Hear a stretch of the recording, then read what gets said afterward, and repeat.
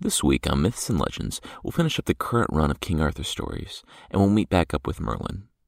We'll see that you can be both a powerful wizard and a conjurer of cheap tricks, especially if you're serving as a wingman for a very sleazy king, who's willing to put all the political, military, and magical powers at his disposal toward going on a date. Also, you'll see why you definitely want to jump the fence when you're at Stonehenge and bathe with the stones. On the Creature of the Week, it's an over-the-top, horrifying headless horseman from Ireland who looks and smells like a block of cheese.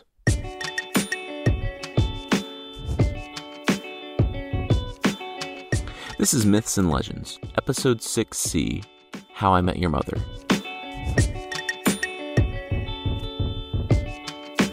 This is a podcast where I tell stories that have shaped cultures around the world. Some are incredibly popular stories you think you know, but with surprising origins.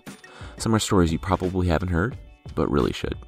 Previously on the show, I started at the very beginning of the Arthurian legends. Vortigern murdered his way to the title of king and drove the rightful heirs, Aurelius and Uther, in exile. He then invited the Saxons to England to keep his people in line. They deposed him and oppressed the native Britons. He found Merlin, then a child, who prophesied the arrival of Constantine's children before disappearing into the forest. Aurelius then came with an army, surrounded Vortigern's castle, and burned him to death.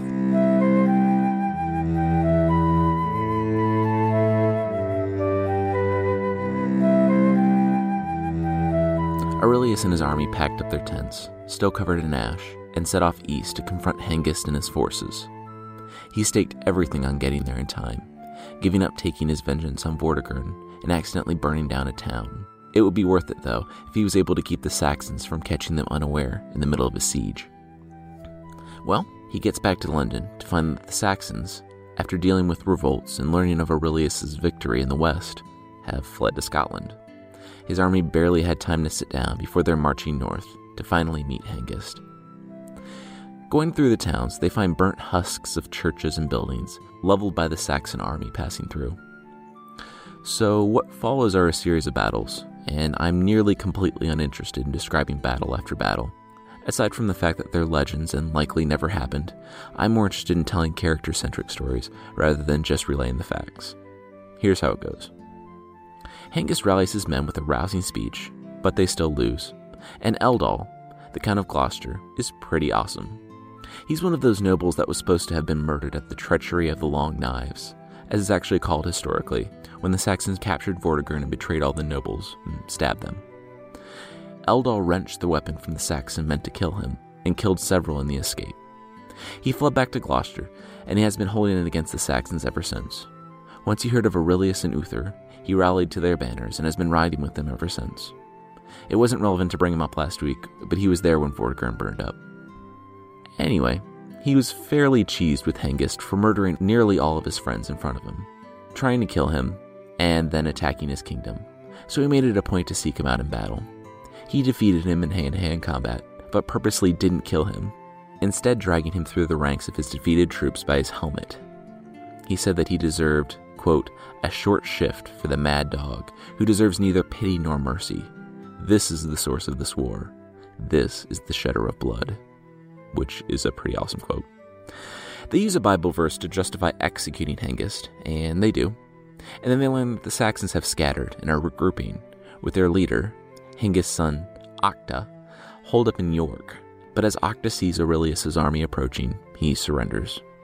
It would just be a war of attrition, and they're throwing themselves at the mercy of the Christians. Aurelius pardons them, once again using the Bible as a guide. The Britons talk amongst themselves and decide that they're going to be super forgiving. I mean, Great Britain is a big place, and there are plenty of uninhabitable places for these people to live, with the Britons really kind of not understanding the meaning of the words forgiving or uninhabitable. They drive this defeated army, who is definitely nursing a grudge, into the worst corners of Britain. Yep, they drove this hardy, warrior people together in a situation that will only increase their anger towards the Britons. It's like hitting the snooze button on a time bomb. Still, the Britons were victorious, and I shouldn't give the impression that it was completely a bad idea. The Britons took hostages from the upper-class Saxons, and if you don't know what this is, it was pretty common throughout history. When Kingdom A wanted to keep Kingdom B in line after an uprising war, or whatever where Kingdom A was the winner, Kingdom A would generously offer to keep some of the children of Kingdom B's rulers in their capital. That way the noble children from B could get to know the children from A, B could be educated and learn the society of A, and all those other reasons that really just mask that Kingdom A can kill the kids of Kingdom B if they ever decide to cause any more problems. Anyway, the Britons took hostages and had the Saxons trapped in inhospitable places, so they were held back at the moment. Aurelius calls a meeting of all the nobles that were left. Because Hengist had created, several vacancies at the top, Aurelius had to appoint many people. He was also a great guy and rebuilt churches and all that. Yep, he was a fairly honorable, pretty boring guy. A few years pass, and some of the nobles that had fled with Vortigern had found their way back into good graces, presumably after being captured during the siege. Aurelius learned of a place near Salisbury where Hengist, who during his rule apparently took up the hobby of slaughtering monks and burning down monasteries, decided to splurge and committed a larger-than-usual massacre. Aurelius visited the site, and he was so moved that he decreed that a grand monument be built up to memorialize the people. Aurelius wanted it to be so amazing that none of his builders could even begin to plan how to construct it. Like I said, though, some of Vortigern's men had earned their way back to court, so they went to the king. They told him of a child that Vortigern sought out in the last days of his life, one that is said knew the past, present, and future. They think the boy had slipped off before the castle was burned, and by now he would be at least through his teenage years, perhaps in his early 20s. If anyone could figure out how to realize the king's vision for this monument, it would be this Merlin. Aurelius sent men out to every corner of Great Britain, looking for the wizard.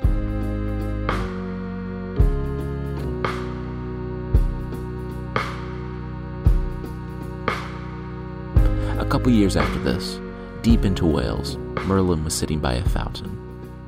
In the years since Vortigern, he and his mother had lived a somewhat normal life, but he knew the day would come where all of that would change. Even if a friend hadn't warned him that the king's men were looking for him, he would have known.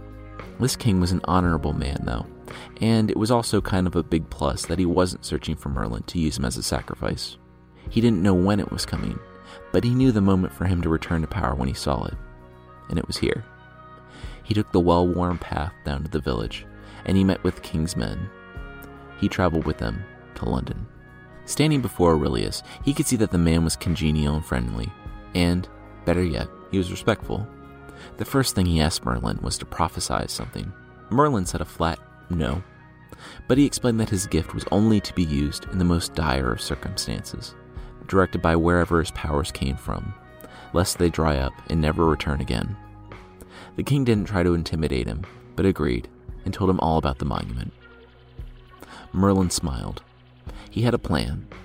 Long ago, as we all know, giants roamed the earth. Giants who lived in Ireland heard of some magic stones near Africa, so they went and got them and brought them back to Ireland. For the centuries that followed, normal people, and giants maybe, would wash the stones and then pour water over sick or injured people, healing them. He finished up by telling Aurelius that these stones were still in Ireland, and recommended that he build a monument to his church out of these clearly pagan stones, probably completely understanding the irony, as Merlin himself was an agent of God, maybe, built out of pagan and demonic parts. Aurelius said, "That's awesome. Here's what they're going to do. Merlin and Uther, Aurelius's brother, are going to lead a small diplomatic force consisting of a massively intimidating army over to Ireland, and they'll politely just take the stones from the land. If, by some small chance, the Irish decline to give up their magical landmarks, the good, honorable Aurelius tells the Britons to just kill a bunch of them and take the stones anyway." Apparently the Britons' problem was not that they were being bullied by the Saxons, but that they were being bullied by the Saxons. They didn't seem to have a problem with it if they could be the ones invading a country and taking whatever they wanted. Everyone says that this seems pretty reasonable, so they do just that.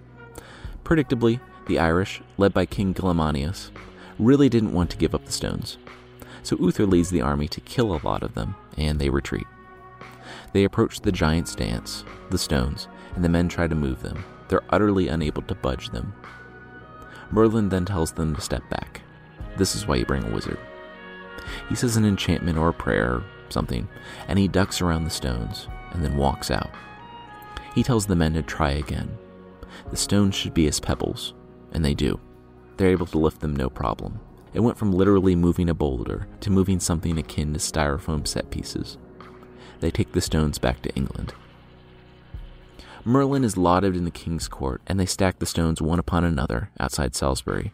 When they're in place, Merlin says his enchantment again, and they regain their weight and density, settling into the ground. Because it's not at all foreshadowing, Aurelius builds a sepulchre, or a tomb, in the middle of the ring of stones. These stones, called the Giant's Dance in Ireland, will come to be known by a different name, Stonehenge. Aurelius then surveyed his realm. He had restored the ancient order of things for his people, defeated the Saxons, and avenged his father. He was going to be all right. So what if he had displaced and subjugated an angry Saxon army in his land, and just killed a bunch of people in Ireland and left a king alive for them to rally behind? That's not anything to worry about. It was then that he learned that a son of Vortigern had lived. Passant, or also called Passentius, had fled to Germany after his father was killed, and was given asylum by, of all people, the Saxons. Oh, and they had landed an army in the north. Oh, and they had returned to their old MO and were burning up the countryside, toppling churches. He sighed. This is why the medieval Britons couldn't have nice things. He mobilizes an army and quickly routs Passant. Passant, instead of sulking back to Germany, goes up to Ireland and visits with King Gillemanius, who, would love to fight him some Britons. They join up together and sail for Wales. Aurelius, on his trip back from the north, thought that he was getting sick, but he also thought that it could be just allergies, so didn't think it was anything to worry about. They resupply and set out from London again to meet the army in Wales, this time with Uther and Merlin with him, to meet the Irish, Saxons, and Passant in Wales to settle all the family business. As they were passing Winchester, though, he found that he was too sick to go on, and sent Uther and Merlin. Merlin knew what would happen, that this would be the last time he saw Aurelius, and he said a longer, sadder goodbye. Word traveled around the islands that Aurelius was sick, and that they were searching for a doctor. A man named Appius, a Saxon that had been living in Britain since the time of Vortigern, saw an opportunity. He goes to Passant, Vortigern's son, and secures payment and promise of advancement, and then obtains a monk's robe and vials of what is definitely good medicine and not poison. He then gets in the habit of shaving his head and pretending to be a monk. And, sorry, that's the second monk habit joke I've made. He arrives a few weeks later in Winchester. They wave him through. Sure, his head is freshly shaven, and he kind of has a German accent, and he came from the direction of the front. But what's not to trust about this menacing-looking stranger who wants to give the sick king something from his vials? So he gives Aurelius the poison, and the man who was born with a world full of enemies and only managed to make more finally died by their hand. Appius manages to escape, and as he's running off across the moors, he sees a shooting star darting across the skies. It looks like it's in the shape of a dragon, and when that dragon reaches the end of its course, 2 other stars shoot out of its mouth. That night, Merlin speaks his first prophecy since the ones he told Vortigern when he was 7. Now, in his early 20s, he needs to spur this Uther on. He says through tears for Aurelius that Uther will be a great king. The dragon head and the shooting star was him. And as an aside, this is actually where Uther gets the name Pendragon meaning dragon head. I've been calling him Uther Pendragon the whole time, and a lot of sources do, but we'll stick with this as how he got the name. Merlin tells Uther he's a valiant knight who will be king and the father of kings. He needs to attack now, and he can utterly destroy the forces of Passant and the Irish. The king has seen the power of this young man who is to become his most trusted friend. He nods and orders his men to attack in the night. Merlin watches Uther gallop off at the head of his army. With this man, maybe he can make a place for himself and the Britons in this chaotic and violent world.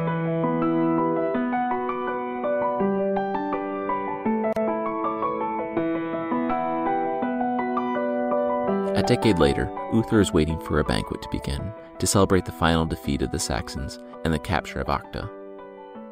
Merlin, the king's top advisor, comes in and informs him that his nobles were seated for a feast. Uther sat at the head of the table and looked at the faces of men he had served with and whom had served with him in the taking and protection of their lands.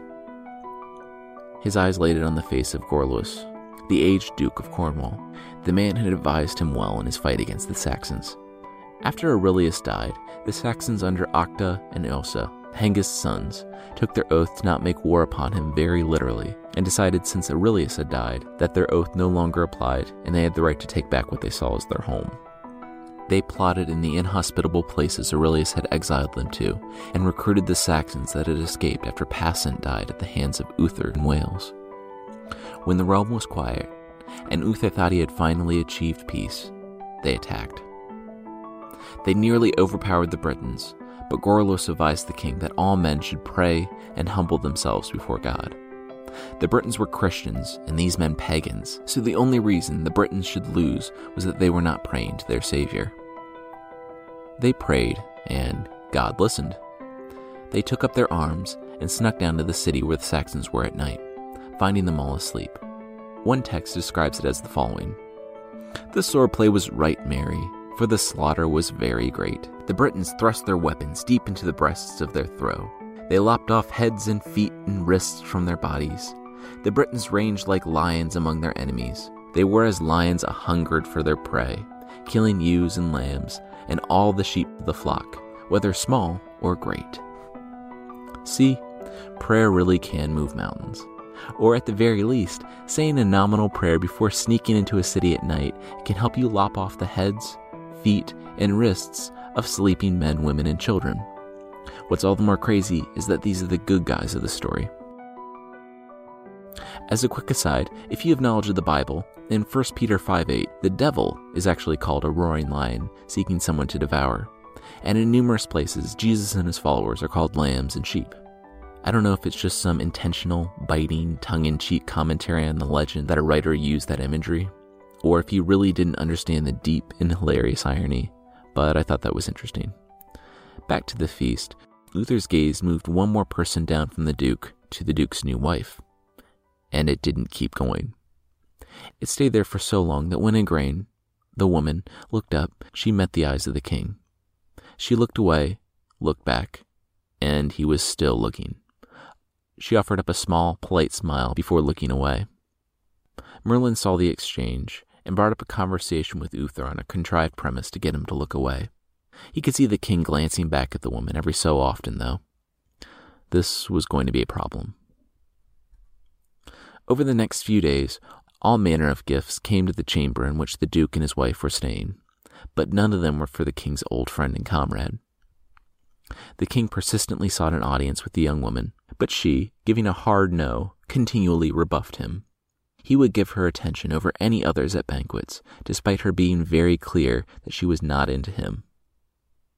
One night, she explained everything to her husband, who was both enraged and terrified. Igraine said that they should leave immediately, before it progressed any further.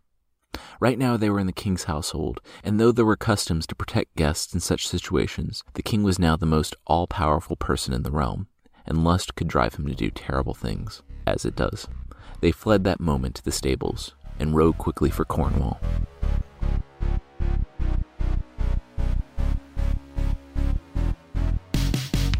That evening, as they sat down to dinner, Uther noticed the Duke and his wife's spots were empty. He asked his guests about it. Them? They left, someone said. Yesterday, actually. They didn't even pack up. They had the things sent after them. Weird. The king was angry and called his private council, who said, "Yeah, they left. Who cares?" The king says that he really wants to sleep with the Duke's wife. Can't they get them back? The council says that, wait, what?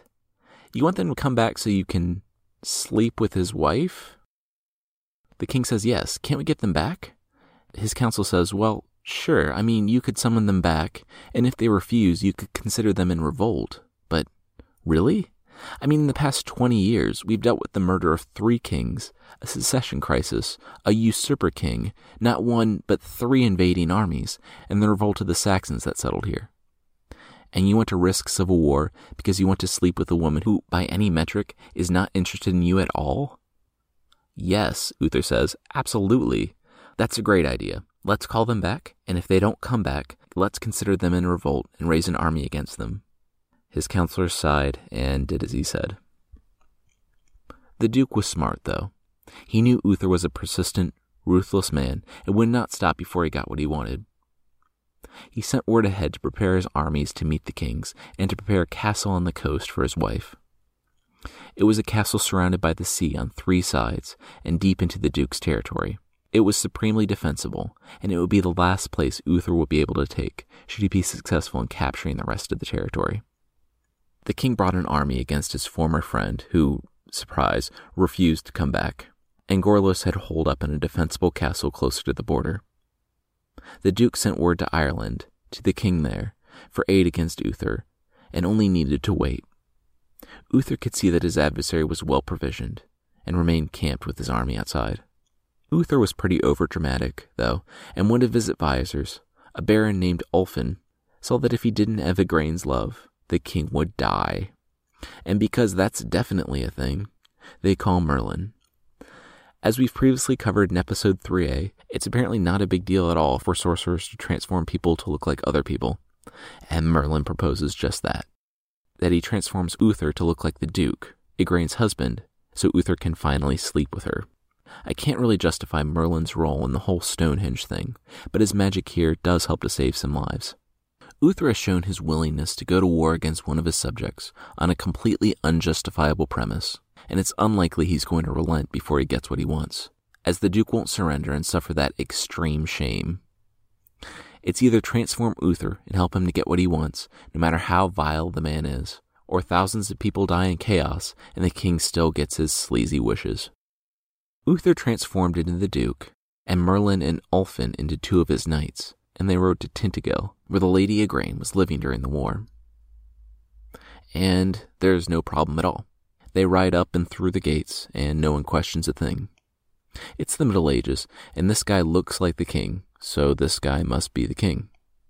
It's not like he had to sit in the guard station in anxiety while they ran his ID, with hacker Merlin at a computer terminal trying to get him into the system before they scanned it. Nope, these were the Middle Ages, and he said he was the king, he was flanked by the knights, and that was good enough for everyone involved. Let's get back to being constantly drunk and dying of preventable illnesses. It was good enough, too, for Igraine. Uther goes to the woman in the guise of her husband, and they spend the night together. It's from this union that King Arthur is born. Merlin was anxious the next morning, and he, still in the guise of a knight, gets Uther, and they rush past the guard, riding out into the wilderness. Igraine thought that it was nice to spend the night with her husband, and was surprised to learn that not only was he besieged in the castle all night, but that he had been killed, and the brief war was over before it begun. As it turns out, Uther's men got bored that night, and made an unsanctioned attack on the castle, but they happened to succeed, and they sacked it and killed the Duke. Everything was coming up Uther. His power had been demonstrated to his nobles. He had gotten what he wanted with Igraine, and she was now at liberty to marry him completely missing the point of why she and her husband fled in the first place. He sends his advisor Ulfin to act as an intermediary. Igraine sees the inevitable and surrenders the castle to Uther's forces. She then agrees to marry him absolutely under her own volition, and not at all because he just killed her husband and brought an army to her front door. I mean, she essentially has no choice in the matter. But much like Yvain in episode 1b, the raiders whitewash everything and make it look like she truly loves him. Uther doesn't know this though, but Acta and Ossa, Hengist's sons, have escaped from their prison in London. It turns out medieval jailers have a pretty dull life, and they bribed him, promising him a high-class station in Saxony, and they take him on the next ship. 6 months pass, and it becomes obvious that Igraine is pregnant. And Uther tells her, much to her definitely not fabricated delight, that he's the actual father. Merlin, though, is acting strangely. He knows what's coming up in the near future. Young Arthur, the boy not yet born, needs time to grow before he has the crown thrust upon him. Time he will not have if he remains with his parents. Merlin calls a meeting with Uther and Igraine. They're shocked that he wants to send their child, an heir, away, and at first they don't hear of it. Then Uther studies the man that has been with him his whole life as king. He had been an advisor to 2 kings before Uther, and the man was known for his knowledge of the future and magic. He had helped Uther keep his crown over these years, and if the wizard was that deadly serious, it must be important. Uther put his hand on his wife's shoulder, and she became quiet. He asked the wizard what they should do. Merlin said that not too far away from here was a man of integrity, named Ector. Uther must send the boy away when he was still a newborn, and he would live in the care of Ector and be raised up as his son. Ector recently had a son named Kay, so his wife would be able to feed the young child who was still inside of a grain. Uther wanted to ask why this needed to be done, but he could see the sadness in Merlin's face, and he put it all together in his head. He knew his time was short. His head bowed. He said that they would do this, and Igraine wept. Months later, there was a scream of a child from inside the castle, and as soon as he was cleaned off, he was wrapped in a gold cloth and delivered to Ector, who was waiting with his retinue just outside the castle walls. There was more crying from the castle, as Uther and Igraine realized the full weight of the impossibly hard decision they just had to make.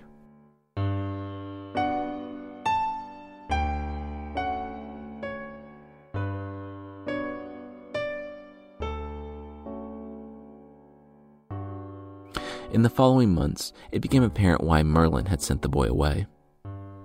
Uther became ill, and his problems were compounded when Octa and Ossa, the sons of Hengist, had heard of his illness and used the opportunity to invade. They fought bitterly, and the Britons lost many men, but eventually Octa and Ossa were killed, ending the line of the Saxon king Hengist that had started all these problems. There was still the matter of all the Saxons in Great Britain, though. Like I said, they were there to stay, and some sympathized with the sons of Hengist that the Britons just killed, the men they saw as their rightful kings.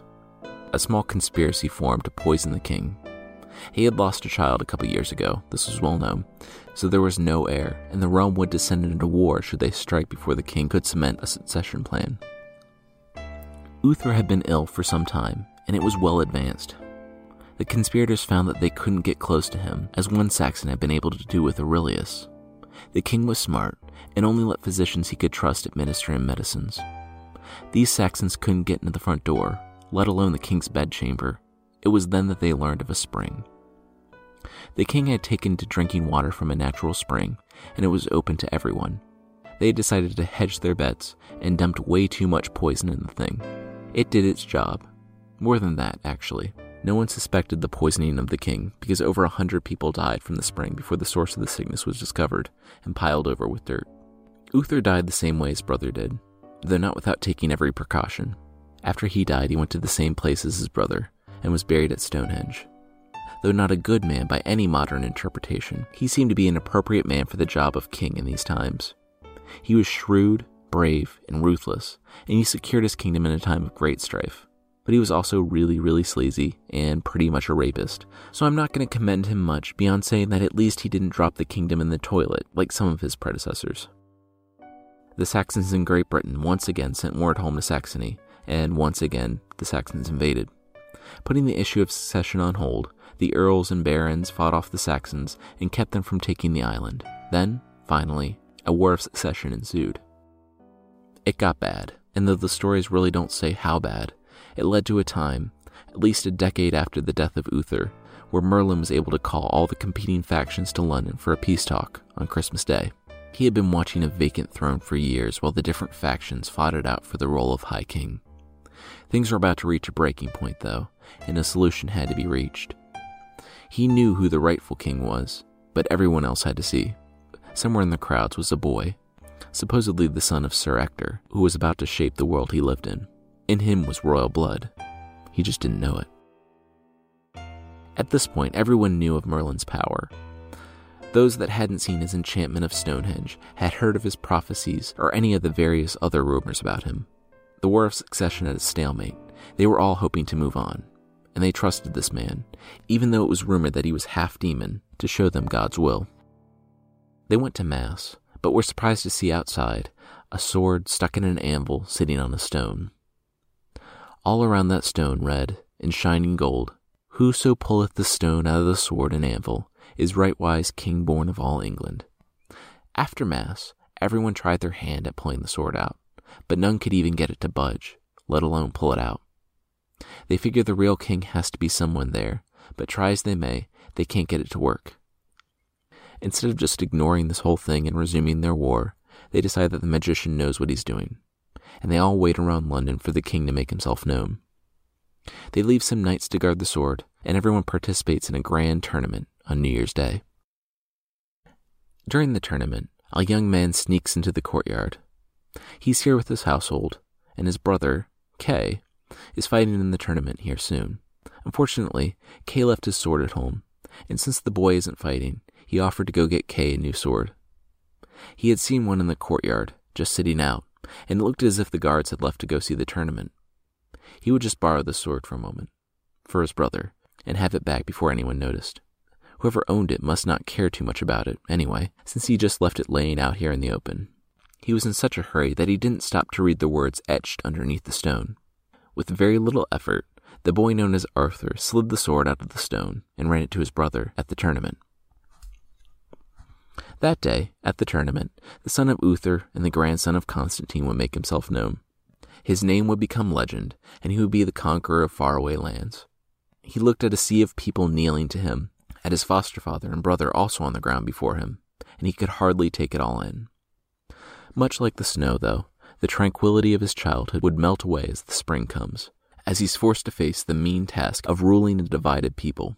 The next time we meet up with him, he'll be putting down several rebellions because all those people with armies who said they were cool with the magical king selection process were very much not cool with the magical king selection process. He'll manage, though, and the fires of war and revolt will temper a legendary king, the likes of which the world had never seen before. That will not be next week, though, but some episodes down the road. Next week, it's the one-episode story of The Little Mermaid.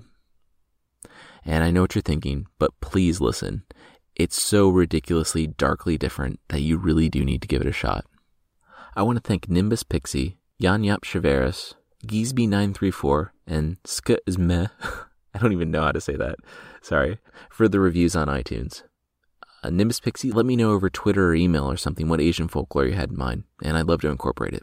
Likewise, if anyone has any corrections, thoughts, or requests, let me know on the site, on Twitter, on Facebook, or anywhere. I'd love to talk with you. Oh, and if you've enjoyed the show, please consider leaving a review on iTunes. Links to everything are in the show notes.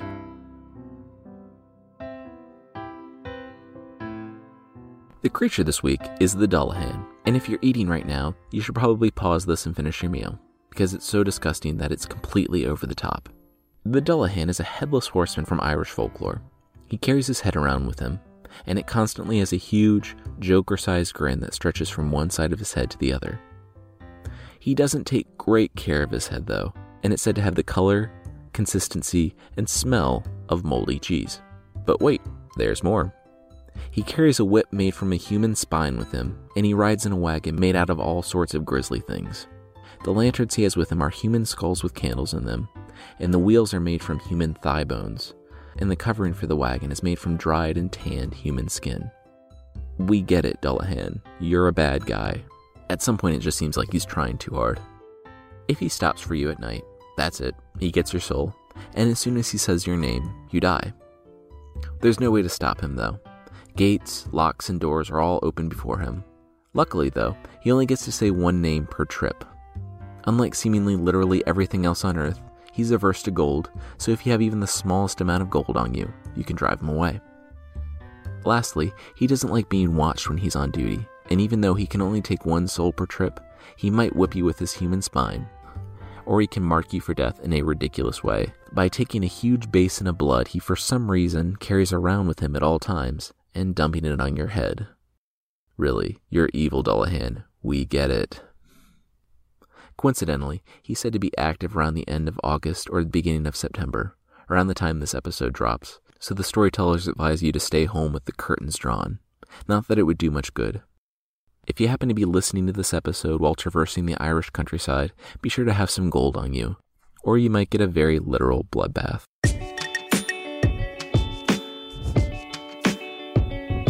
That's the show this week. The theme song is by the band Broke for Free, and the Creature of the Week music is by the noble Steve Combs. Links to other music I used are in the show notes. Thanks so much for listening, and I'll see you next time.